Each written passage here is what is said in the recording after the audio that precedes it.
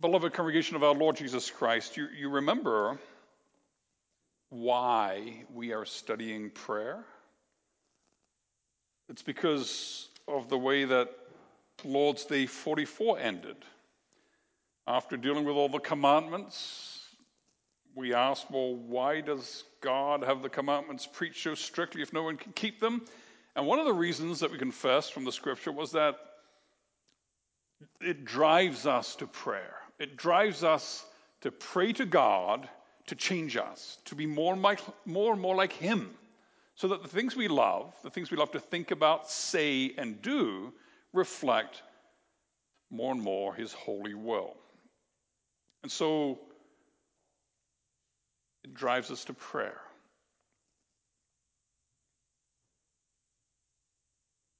And then you look at Lord's Day 45. And in the beginning of Lord's Day 45, we confess why prayer is so important. Because it works this way. Look at question answer 116. God will give His grace and Holy Spirit only to those who constantly and with heartfelt longing ask Him for these gifts and thank Him for them. So you can't live a holy life in your own power. You need to be plugged into the power of the Lord Jesus Christ. And so you need to pray for that. You need to pray that He would work in your life and change your heart. And God will give you His grace. He will give you the power of His Spirit to live more and more holy, more and more like the Lord Jesus. But He'll only give it if you ask for it. Fervently, constantly, with heartfelt longing. And that's why we're studying prayer now, because prayer is very, very vital then to the Christian life. If you're wondering why you're kind of spinning your tires and you're not really advancing in holiness and in love for God, why you're not really growing in sanctification, maybe you need to have a look at your prayer life. Because if you're not given to a lot of praying, then you're not going to be seeing a lot of growth. So we pray because we want to be more like Christ. Christ loved the law. We want to love the law. Christ just naturally did the law. The law says, love God, love your neighbor. And that's what the Lord Jesus just did. He didn't even have to try. That's who He is. He loves God. He loves His neighbor. And we want that to be true of us. We want to be like that. We want to be that it's just natural. I love God. I love my neighbor. I don't even have to work at it. That's just who I am. We just love. We love God. We love our neighbor. It's who we are. And so the Catechism reminds us from the Scripture not only that justification is a gift of sovereign grace, but also that sanctification is a gift of sovereign grace. Remember that justification is where you're made right with God. You're not guilty. You don't owe anything. You're not seen as a sinner, a guilty sinner before Him. And sanctification is where that truth is applied to you and more experienced in your life. You become more and more like Jesus. And so they're both sovereign gifts of God. Now, we heard this morning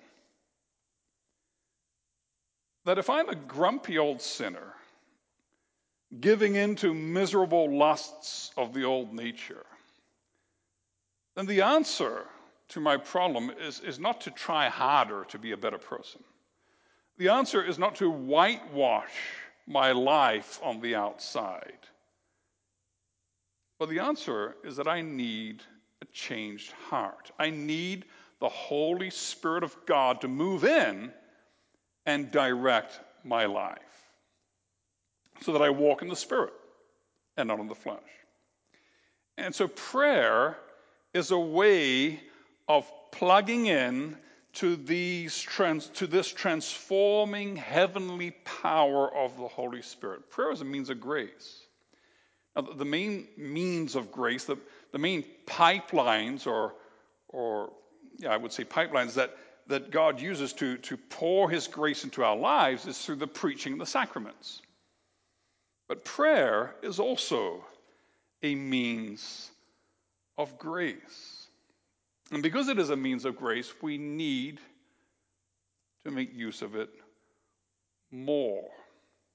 Think of a lamp, a reading lamp in the living room. and it's getting dark outside, and you want to read, and you turn it on, if it's one of those old-fashioned ones with a little button, and it doesn't turn on. You can change the style, you can change the light bulb to a different wattage, you can change the color, you can change the position in the living room, but it's not going to shine with light unless it's plugged into the outlet. And that's the way we are. For us to shine as the children of God in this dark world, we don't need to work on all kinds of cosmetic and external changes. We need to be plugged into the power. We need to be connected to the Lord Jesus Christ. And the main connections, like I said, to Christ are the Word, the preaching and the reading of God's Word, the sacraments, and then in the third place, prayer. And for the electricians amongst us, that's like three-phase power that connects us to the power of God. And so the question is, are we praying enough? And the answer is no, because the Bible tells us to pray without ceasing. Are we setting aside time for prayer? Are we prioritizing prayer? Or in our little self-important lives, are we so busy with our little self-important things that we don't have time to speak to the master of the universe before we zoom off into our day to try and make his universe a better place? Do we even know how to pray? Well, Lord's Day 45 through to 52, the end of the Catechism, is a training manual on prayer. And as we're going through these Lord's Days, we ought not to get lost in the theological details of the what, of the content of what we're praying. Obviously, we have to deal with the content, but we have to remember to pay attention to what the Lord Jesus is teaching us about how to pray. That's what he wants to do with the Lord's Prayer. He's giving us principles. He's giving us an attitude. He's giving us guidelines for what prayer ought to look like. Now, in Lord's Day 46, we were reminded, and that was a few weeks ago, so I'll just summarize it very quickly. Lord's Day 46, which is deals with the first part of the prayer, Our Father in heaven. We were reminded that the Lord Jesus teaches us to pray Our Father in heaven. And when he does that, he's telling us that we are beloved children. We're always welcome. We're always acceptable. We're always loved. Not because of what we do or what we don't do, but because of who we are. We are God's children. And a parent delights when a child confides and opens their heart and shares their joys and their anxieties. And it pleases a good parent when the child has done something wrong, that the child comes to mom or dad and says, listen, this is what I've done wrong and it needs to be dealt with. And when the child opens up to mom and dad so that it can be dealt with love and grace. And so our Father in heaven, he delights to hear us.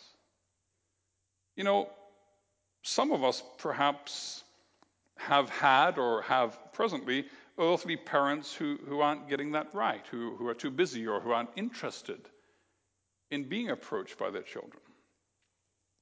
But our Heavenly Father always gets it right. He's always delighted to hear his children speak with him. And don't let the devil fool you. Don't let the devil tell you, well, you need to fix up your life. You need to be a little bit better before God's going to want to hear you pray. It's a lie. You can always speak to your Father in heaven. So that's Lord's Day 46. And then Lord's Day 47, which we have today, this afternoon before us, the Lord Jesus teaches us to pray to praise. I know that the grammar's a little awkward here, but I did that on purpose. He teaches us to pray to praise. It's not a form prayer. It's not as though we have to pray exactly like the Lord's Prayer and have the same order of the same topics every prayer that's done. But the point is, what is the main concern of your prayer? Whether it comes first in order is not really the point. What is the overriding concern of your prayer? And Jesus says it needs to be this: hallowed be your name. That's got to be the core of your prayer. That's got to be your key desire in prayer, that God's name be hallowed. And boy, we really need to hear this, because I'm not sure we do this. Our minds and our hearts are full of all kinds of things we want to tell God about us. But Jesus says, hang on a minute. Start with what's important. Hallowed be your name. Now let's look at these words for a moment in general with the background of teaching of the scripture. Name is reputation. Our name is a symbol which represents who we are. It's not just words. It's words which represent us, or syllables which represent us. And so when our name is spoken in derision or mockery or in anger, it's not just some random syllables. It's what they're thinking about us.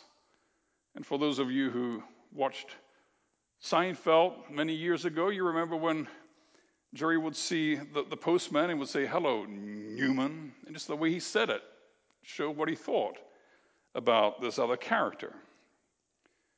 Your name represents who you are. The way people treat your name represents what they think about you. And so the Lord Jesus wants the primary focus of our prayer to be seeking the hallowing of God's name. Now, hallowing is not a word we use every day or every week. I mean, we have Halloween. Use that once a year, perhaps. And we know from Halloween that it means holy, right? Halloween is holy evening. So hallowing, to hallow something, is to make it holy. It's a very old-fashioned word. It means to make holy or to treat or to acknowledge as holy. Well, what does holy mean?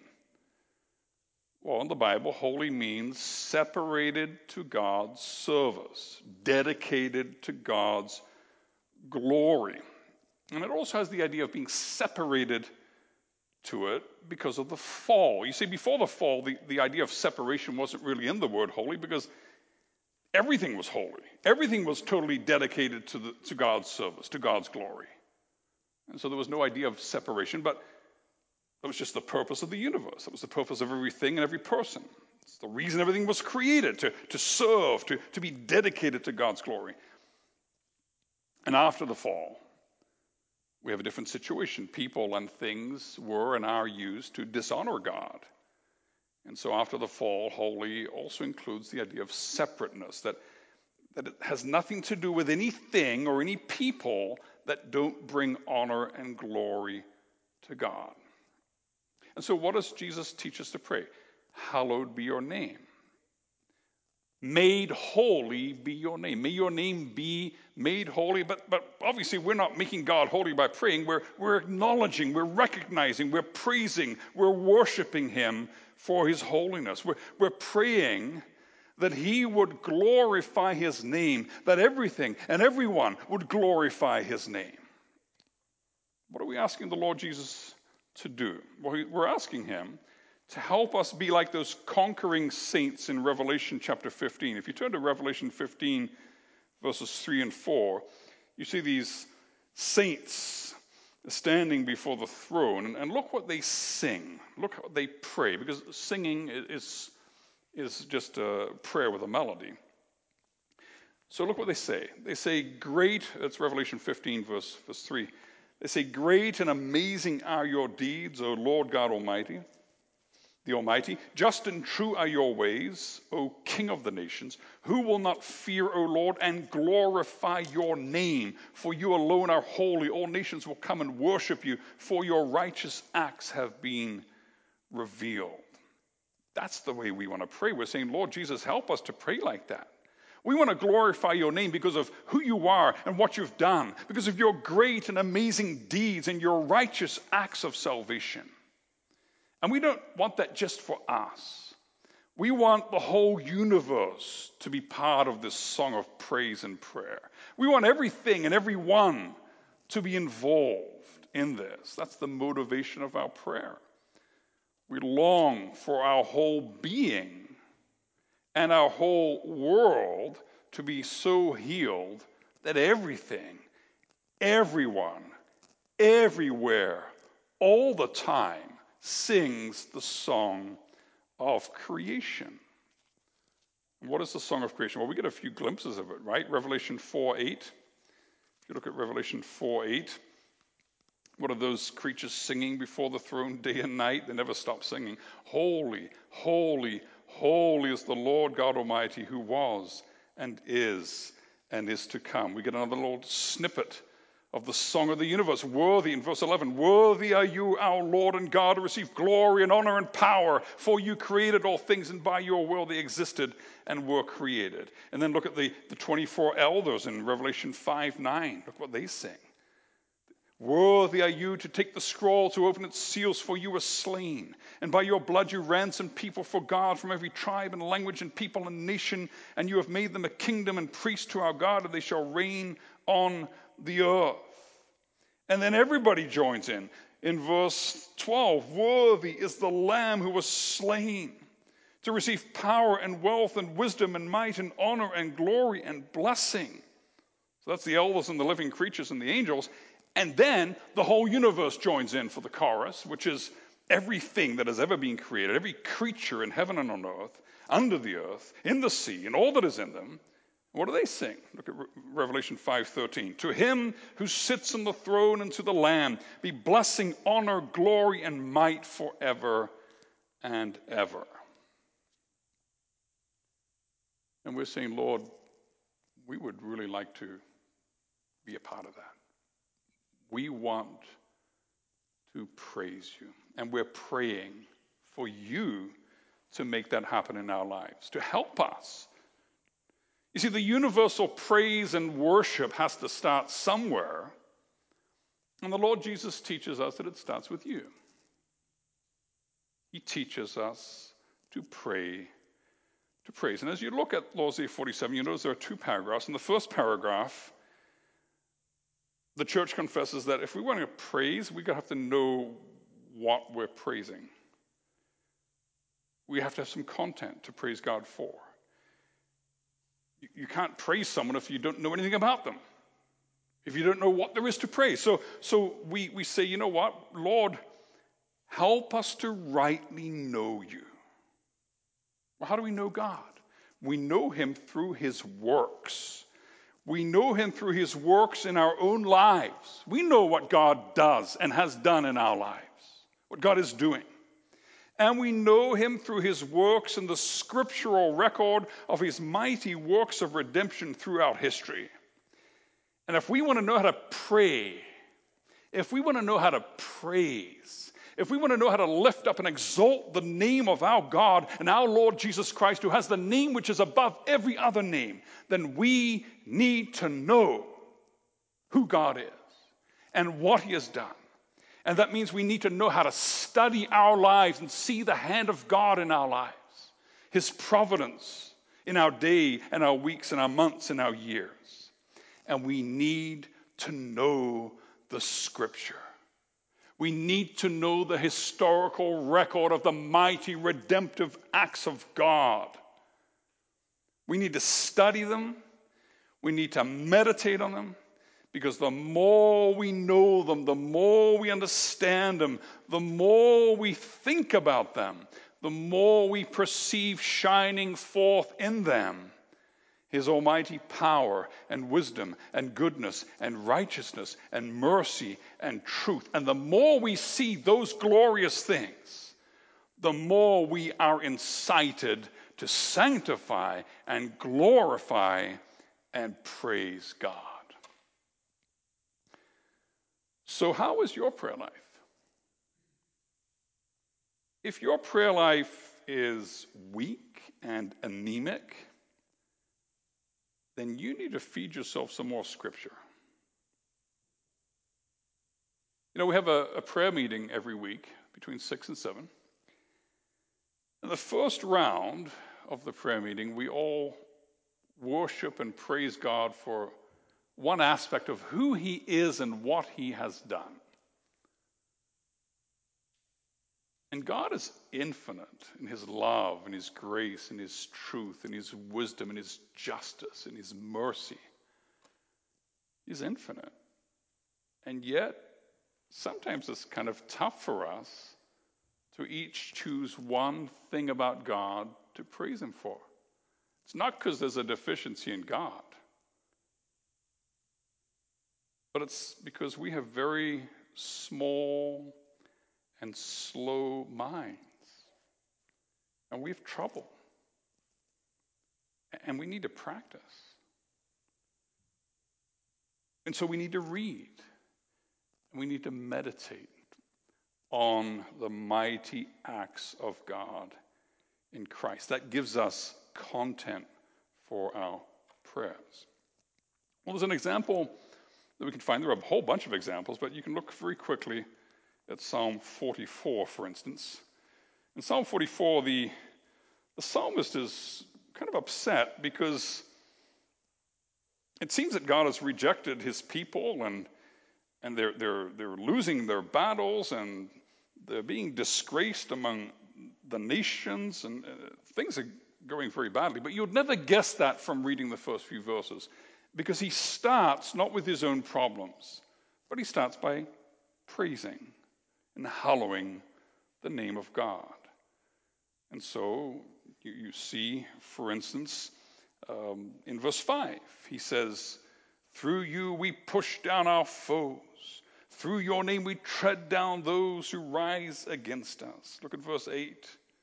"In God we have boasted continually. We will give thanks to your name forever." So he rehearses who God is. God is a loving God, a God who hears prayers, a God who has a great name, a God who saves his people. And once he's hallowed the name, then he goes in and shares the problem with God. He says, "Well, look, God," verse 9, "but you've rejected us and disgraced us, haven't gone out with our armies." And then he starts sharing his complaint with God, his plea, his petition. And so he takes the time to keep the main thing, the first thing, to remember to hallow God's name. And we read Jeremiah 32, and you notice the same thing there, right? Jeremiah was confused. The kingdom was about to fall. The enemy was about to occupy. God was telling him to go buy some land as if life is just going on like normal. He really didn't understand what God was doing, and he had questions about it. And he starts praying, but he begins his prayer by saying, "You know what? I'm just going to worship you first, God. You are amazing. You are faithful. You are good. You are holy. You are righteous. You are true." That's the main focus of his prayer. And so, brother and sister, like I said, Jesus isn't telling us that every prayer has to have the same structure and begin with the same type of words. But he is telling us that the worship and the glory and the lifting up of the name of our Father ought to be the main concern in our prayers. Now, we have our griefs, we have our afflictions, we have our pains. And it's okay to cry out and to struggle in prayer and to plead for relief and for understanding. That is a vital part of prayer. And we can pour out our hearts to God even if we don't have the right words. The Holy Spirit will help us. He'll intercede for us. This is what the Lord Jesus teaches us. As agonizing as our suffering and affliction may be, and as deeply as we may want to long for and ask for relief, the overriding concern of our prayer is not us. It's not me. It's not my relief. It's not my needs. It's not an overriding concern centered on me, but the overriding concern of my prayer as a Christian ought to be this: that whatever is happening in my life, no matter how much it hurts, no matter how much I don't understand what's going on, oh God, may your name be glorified by me and through me and because of me. Help me to praise you. Help me to glorify your name. Help me to do what you created me to do. You know, sometimes, a believer can be afflicted greatly. They may plead with the Lord and plead with the Lord and plead with the Lord to relieve them from that affliction. And the Lord's answer is no. The affliction stays, and the pain stays, and the trouble stays, and the hurt stays. And we don't understand why the Lord's doing that. And in the end, the only place that you can end up in is this conclusion: I must worship. Whatever you're doing, Lord, I know you're doing it for your glory. And that is enough for me. And so Jesus teaches us to pray, to praise. And so we need to know God. We need to know his works. We need to have content to worship and glorify him for. And then in the second paragraph of Lord's Day 47, the Catechism says, listen, it's not enough just to talk the talk. You've got to walk the walk. This ought not to be something which is just restricted to the words that come out in your spoken or private and quiet prayers in your heart. Our life needs to be a song, a prayer of praise. Everything we have, everything we do, everything we are must be perfectly tuned to the glory, honor, and praise of God.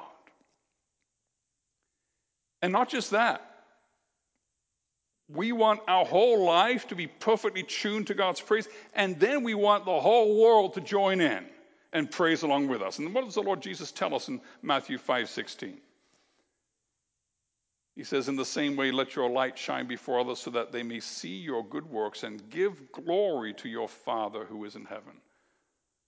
We want God's name to be lifted up and exalted because people see the work of the Spirit of the Lord Jesus Christ in our lives. Well, that's what the first petition tells us about what Jesus wants for our prayers, about the Lord Jesus Christ, what he wants for our prayers. He wants us to have this overriding concern for God's name to be praised and glorified. Is that a description of your prayer life? Is that a description of your life? Is your life a life of contagious praise? You carry the name on your forehead. You are baptized into the name of the Father, the Son, and the Holy Spirit. Wherever you go, whatever you do, you bear that name. Are you hallowing the name? You see, Jesus tells us that we ought to be praying, Lord, don't let your name be blasphemed because of me. I want my whole life, my words, my thoughts, my actions, I want my whole life to serve your greater glory. You know, you've got the job of hallowing the name. That's your job. And it can't be a part-time job. You can't do it sometimes and then sometimes not do it. You've been set apart, you've been sanctified, you've been called to this 24/7. If you're going to go for brain surgery and they're wheeling you into the theater, and along the way the surgeon stops and he pops into the bathroom and borrows a drill from a construction guy that's drilling holes in one of the washroom stalls and says, yeah, I need a drill for the operation. You're not going to go into that operating room because you want a drill which is dedicated and clean and sterilized and a medical grade surgery drill. You don't want a drill that's used sometimes for dirty work and sometimes for operating theater work. Or if you go to a restaurant and the chef's about to ladle your soup, and you're like, wait a minute, I saw his son outside playing in the mud with that same ladle 5 minutes before we entered into the restaurant. So I don't want to eat that soup. Because I want a ladle that's not used sometimes for dirty work and sometimes for serving food. Well, ridiculous examples, I know. But even more ridiculous is a child of God who sometimes hallows the name and sometimes doesn't. That's even more absurd. So here's the question. Are we dedicated to God's praise? And we have to admit, brothers and sisters, that we're very inconsistent. I mean, there are wonderful things that happen. There are great acts of love. But there are also so many remaining selfishnesses. There are wonderful demonstrations of the peace, joy, patience, and fruit of the Spirit. But in our lives, there are also ugly things. There are the angry recriminations, the heated arguments, the nasty comments in conversation and online. And if the world sees the works of the flesh in us, that takes away from the glory of the name. Then the name is not hallowed. In Romans chapter 2, Paul accuses the people of Israel on this point. He says, listen, you guys talk about God and all this God language and serving God and obeying God, but then you go off and you live in sin. And he says, you know what? The name of God is blasphemed among the Gentiles because of you. And he's speaking about God's people who love to talk, but they didn't live as God's people. And that's the way the devil wants things. The devil doesn't mind really good, solid theology. It's fine. The devil doesn't mind everything being perfectly exact and perfect and biblical and reformed, as long as we're just living as if none of that was true. That's the way he wants it. He likes whitewashed walls, whitewashed tombs. So the devil loves it because it brings shame on the name of our Father. But we are children of God, and we don't want that. What do we confess in the catechism? We want, Lord Jesus, please make it so that our whole life, our thoughts, words, and actions are totally dedicated to glorify the name. And because we're not there yet, because our thoughts and words and actions are not yet perfectly at every moment and in every place and every situation, they're not perfectly yet aligned to the glory of God's name. That's why we pray. We plead with God to make it happen. Lord, hallowed be your name. And so I am an insistent prayer because I want to be a consistent praiser. So the question is this: are you praising God perfectly? Is your life a perfect song of glory to the name? Are people around you just driven to glorify God because they see the light and the life and the character and the love of the Lord Jesus Christ in you, in your marriage, in your family, in your home, in your work, in your words, in your attitudes? Is that happening? Well, brothers and sisters, that's where we're headed. That's what it's going to be like into all eternity. We're going to get to that perfect state. But we're not there yet. There's still a lot that has to be changed. And so what do? We don't work harder. We don't try harder. But we ask God to do it. We pray. We ask God to make his honor, his glory, his praise the focus of our prayers, our thoughts, our words, our actions, our life. That's what the Lord Jesus is teaching us to do in the first petition. He is teaching us to pray, to praise. Amen.